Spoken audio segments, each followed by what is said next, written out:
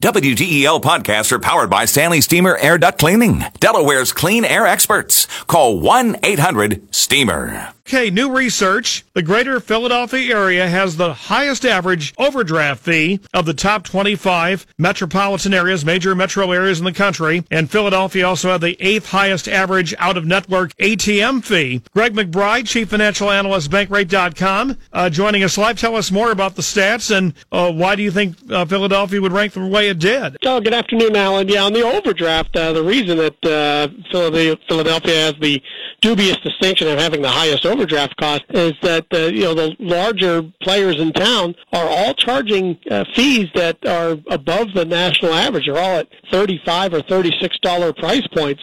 In other markets, we do see a much wider dispersion. The national average on an overdraft is down around $33. So, Philadelphia, really kind of head and shoulders above the national average on that respect. On the ATM fee, it's important for people to realize that when you go out of network and make a withdrawal, you're typically paying two fees, not just one. There's the fee that you're going to pay the ATM owner, and then there's often the fee that you're going to pay your own bank.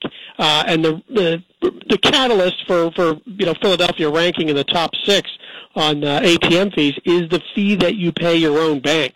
We're just seeing fewer accounts in the Philadelphia area relative to other markets that allow customers to go outside the network and make those withdrawals. So, just like medical insurance, same way with ATM fees. You stay in network. If you go out of network, there's a big price difference. Big penalty. Okay, and since you're Chief Financial Analyst at Bankrate, I got to ask you about the drop in the markets today.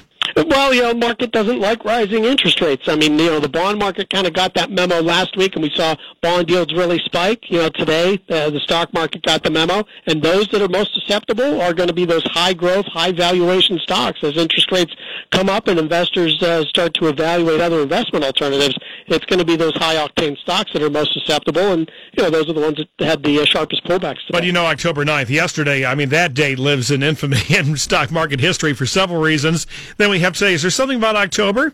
Yeah, it's, a lot of the biggest down days have come during the month of October, and October does have either the lowest or second lowest average return of all months during the year. I wouldn't read too much into that seasonality. The fact is, we're at an inflection point. The economy is doing well enough that the Federal Reserve has to keep raising interest rates. Rising interest rates eventually present a headwind to economic growth, to corporate earnings, and stock prices.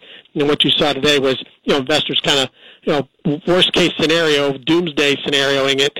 Gee, what might this mean if interest rates continue to rise? Gotcha. Greg McBride, Bankrate.com. Thank you, Greg. Thank you, Alan.